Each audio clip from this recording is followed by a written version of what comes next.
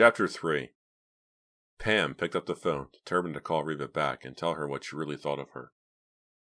What have I ever done to her? Pam wondered, sitting on the edge of her bed, staring at the phone receiver in her hand. I've always been nice to her. I've never told her how everyone at Shadyside High hates her guts. A strong gust of wind rattled her bedroom windows. Pam felt a breeze, shivered, and reached for a tissue to wipe her runny nose. It's no wonder I have colds all winter, she thought bitterly.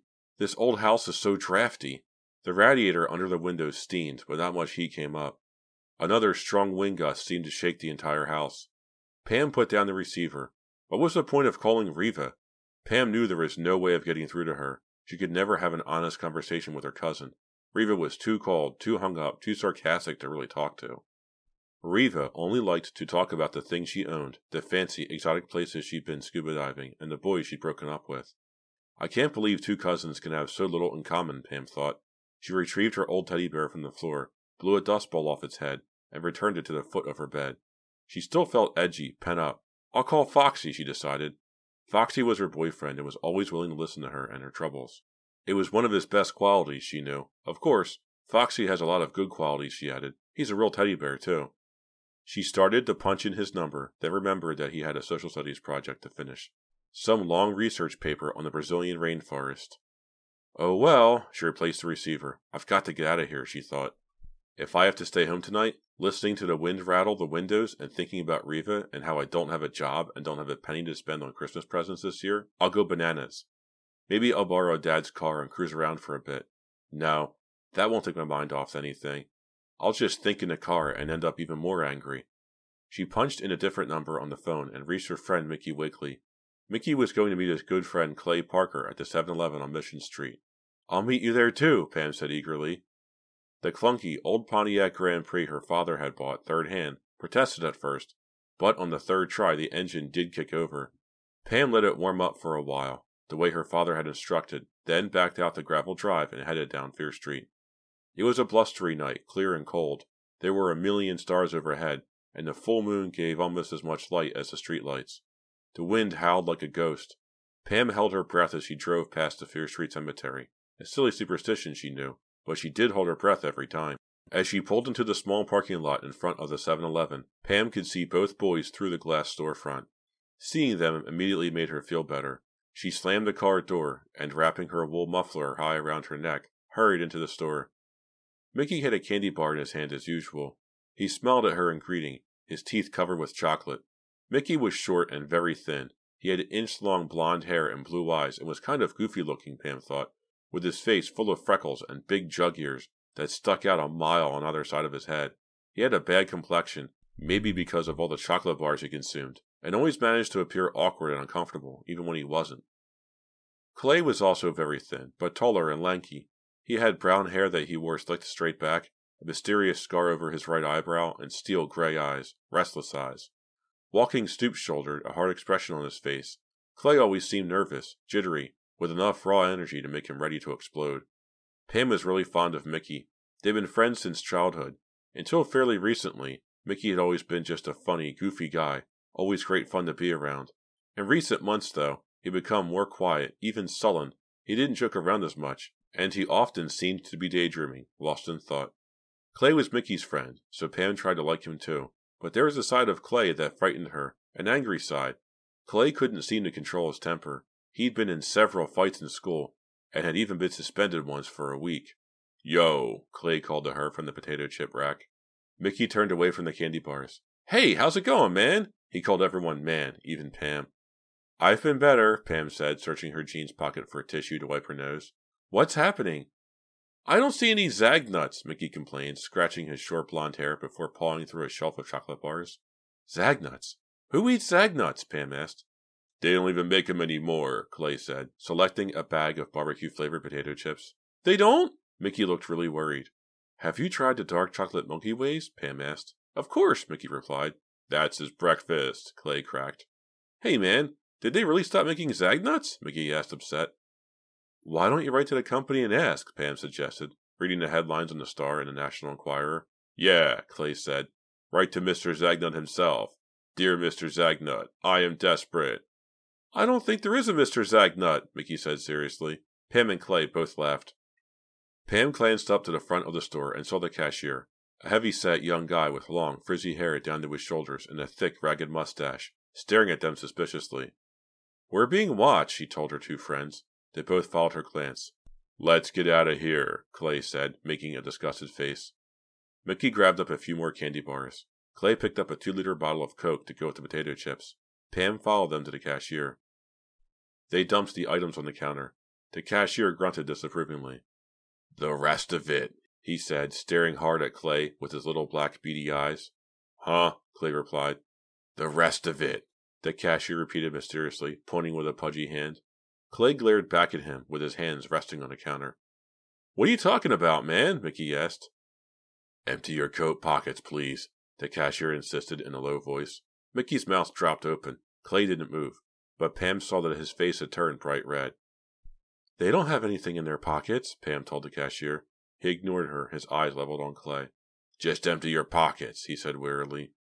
"You want to see my gloves?" Clay asked, pretending to be confused. "That's all I've got in my pockets. Just my gloves."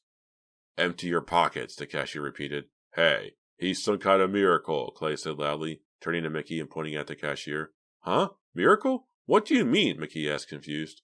"Well, you ever see a pig that could grow a mustache?" Clay asked. He and Mickey laughed loudly, nervously. The cashier didn't move. "Really, they're not stealing anything," Pam insisted shrilly. "There's nothing in their pockets." "Bring this stuff up," Clay told the cashier, narrowing his gray eyes menacingly, leaning over the counter toward the man. "Not till you empty your pockets," the cashier insisted, not backing away from Clay. "Empty them now, or I call the cops. I'm not going to have you punks stealing from this store."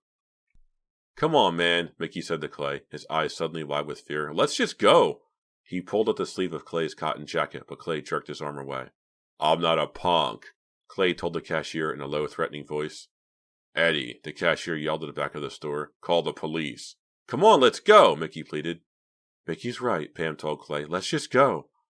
"You're not going anywhere till you empty your pockets," the cashier said angrily. Then he shouted toward the back again. "Eddie, did you call?" Clay moved so quickly that Pam let out a startled shriek. He grabbed the cashier's shirt front with both hands and pulled him against the cash register, hard. "Oh!" The cashier's mouth dropped open in surprise. He raised his hands as if to protect himself. Clay vaulted over the counter, his long legs flying, and grabbed the man again, this time by the throat.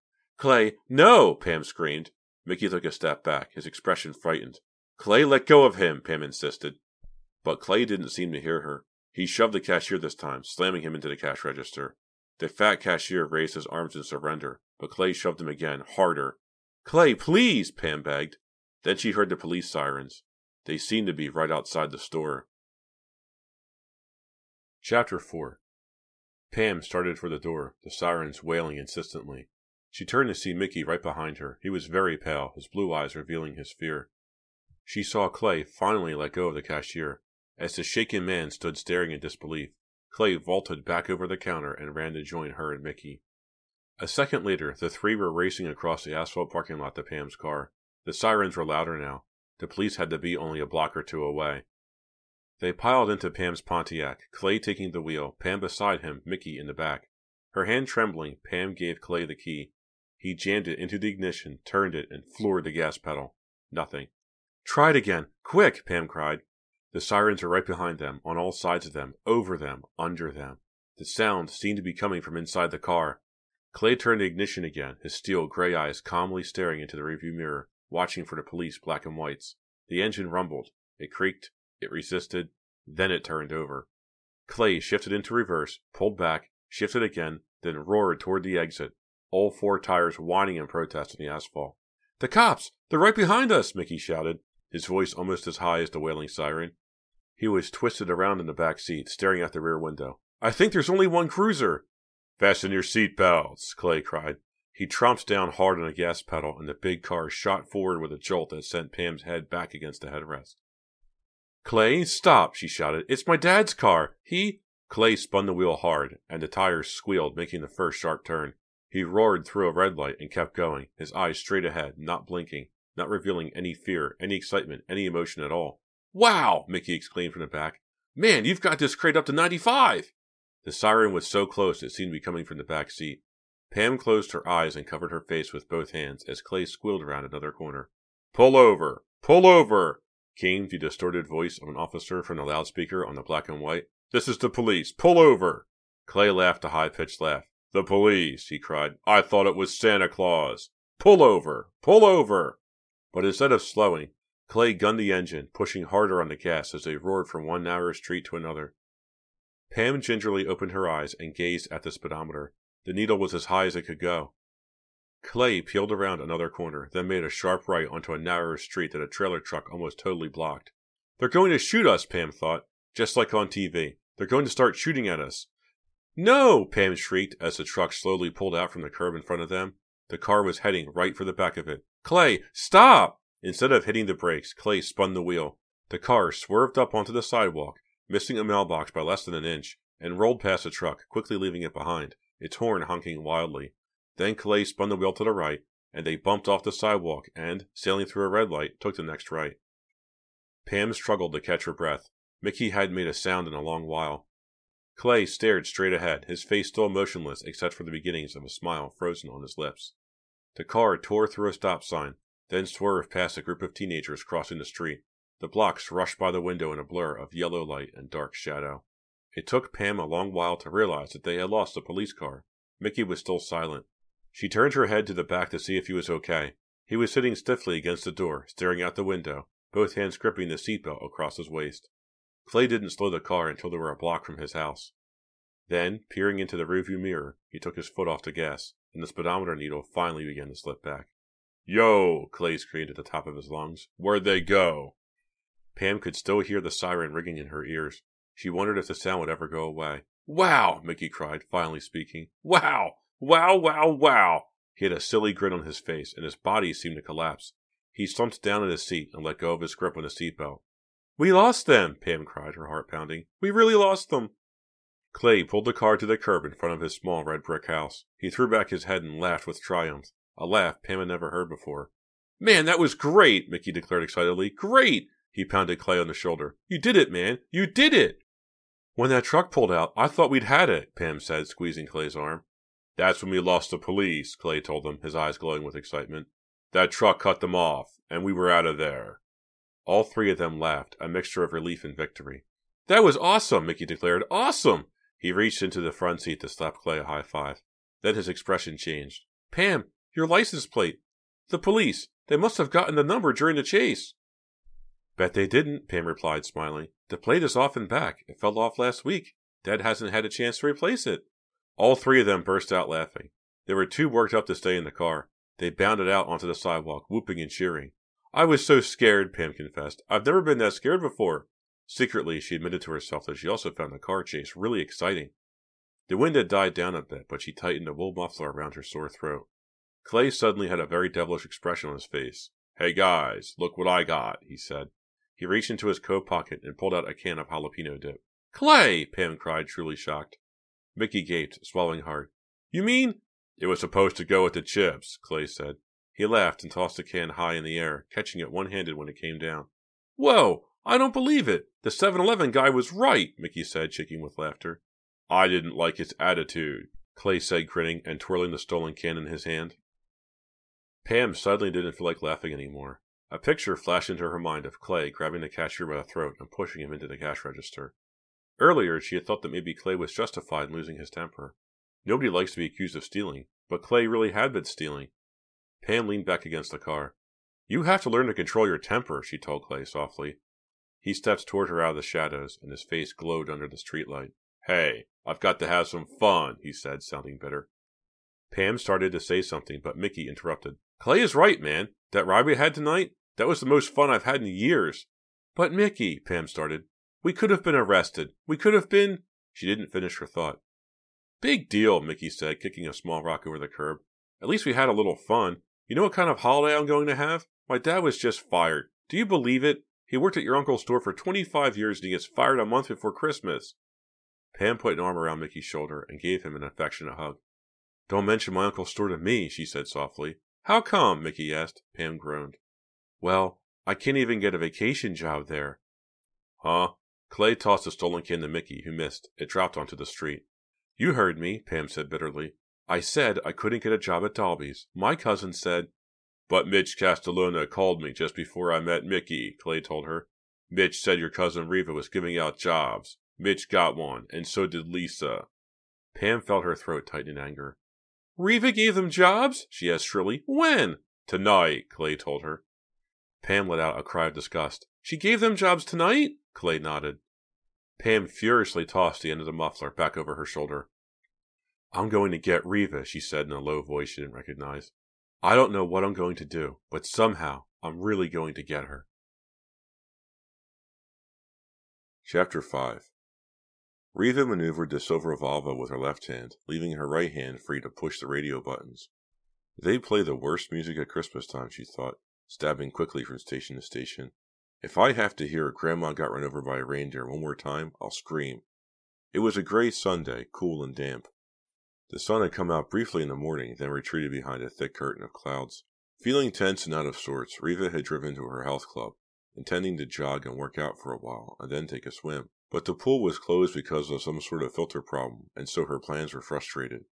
Now, as she was driving past sprawling Shadyside High School, Riva wondered how she could fill up the rest of the afternoon.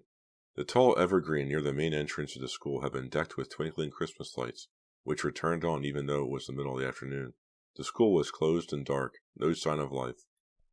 Just 6 more months, and I'll be out of there forever, Riva thought with a mixture of emotions, eagerness and relief, tinged with sadness. She had been accepted at Smith, her first choice, and would be heading there in the fall.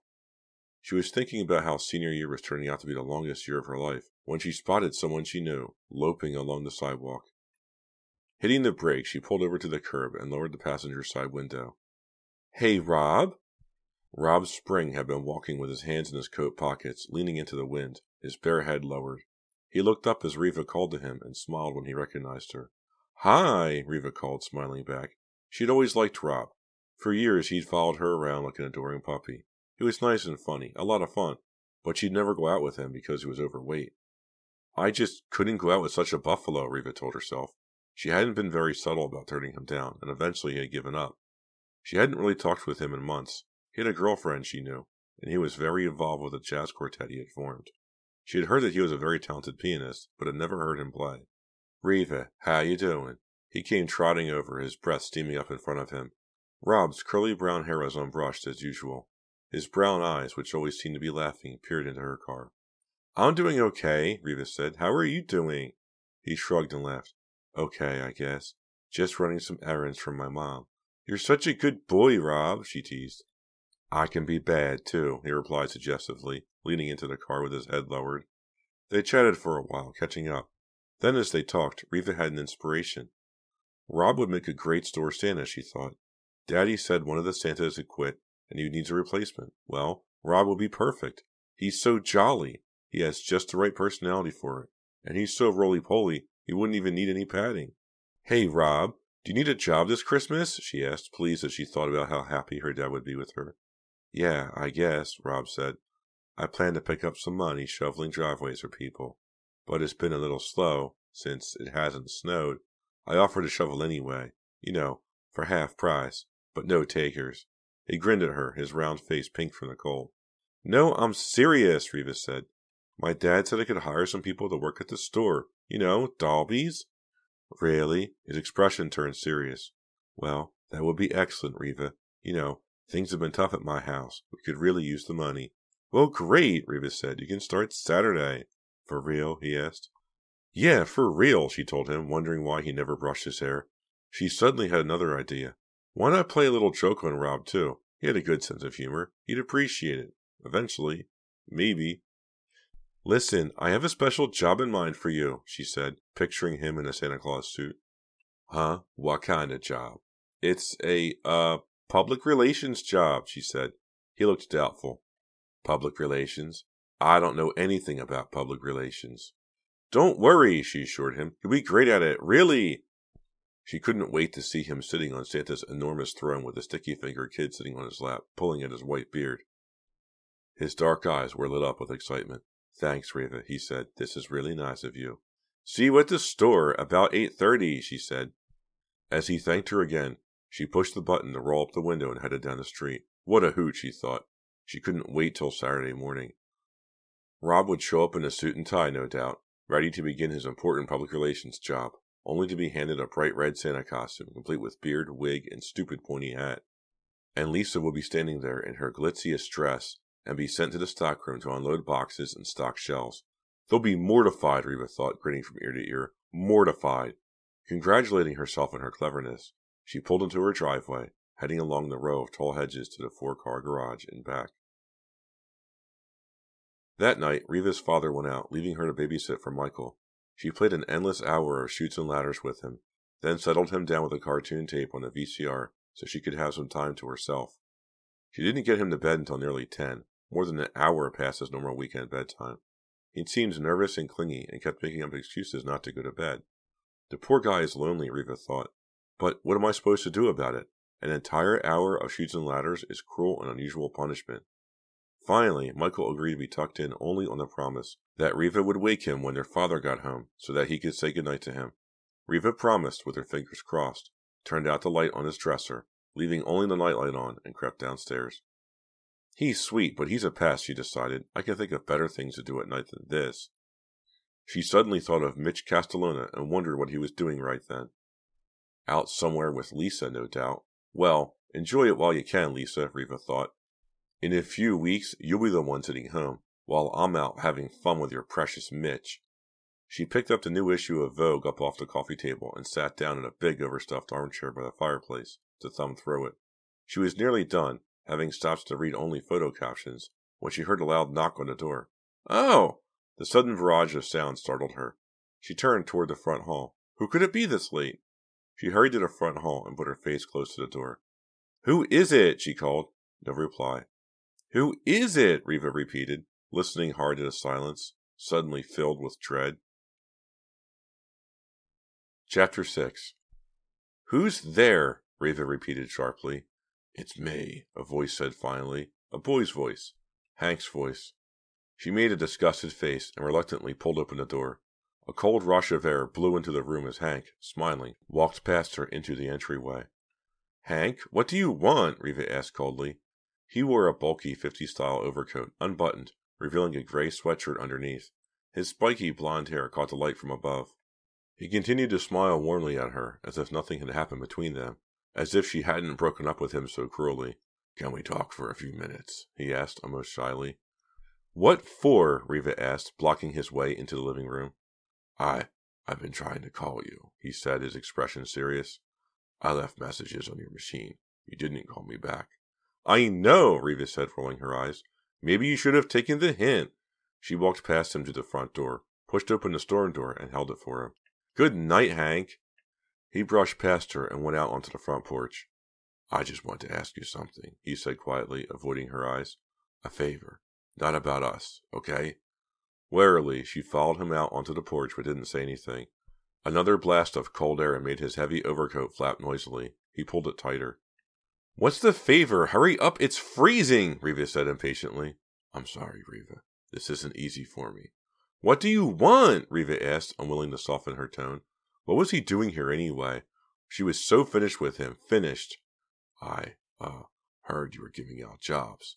I, wondered if there were any left, Hank said, blushing. You know, at your father's store. Reva laughed cruelly. For you? I could really use a job, Reva. This was hard for me, to come here tonight, you know? Okay, so you don't want to go out with me anymore. All right, but if there are jobs available, I thought.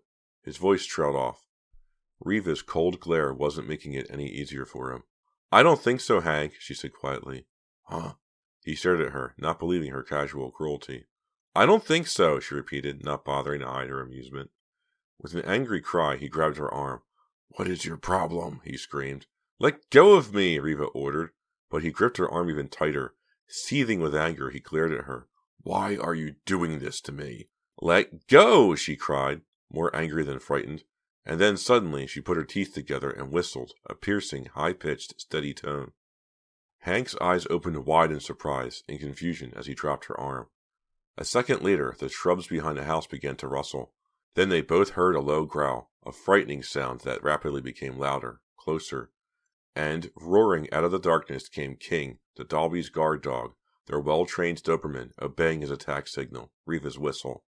The dog had ignored Hank earlier because Hank was a familiar guest at the Dalby house, but now this was the signal. Time to attack.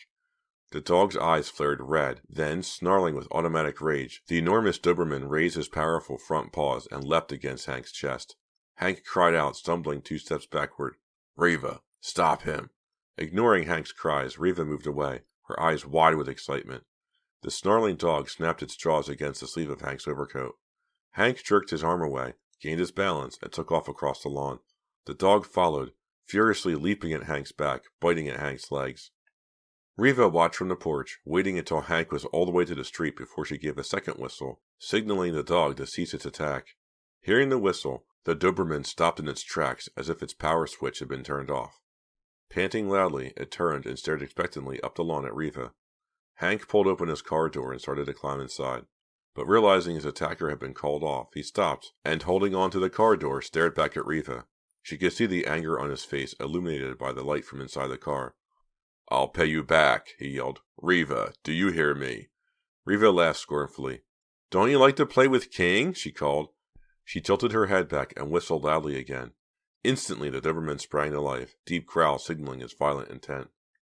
Reva watched as Hank dove behind the wheel and slammed the car door. A few seconds later he peeled away, leaving the howling, disappointed attack dog at the curb. Reva hurried back into the house, closed the door, and locked it behind her. She shivered. Hank was so ridiculous, she thought. The look on his face when he realized the dog was after him? What a laugh, Reva thought. What a laugh.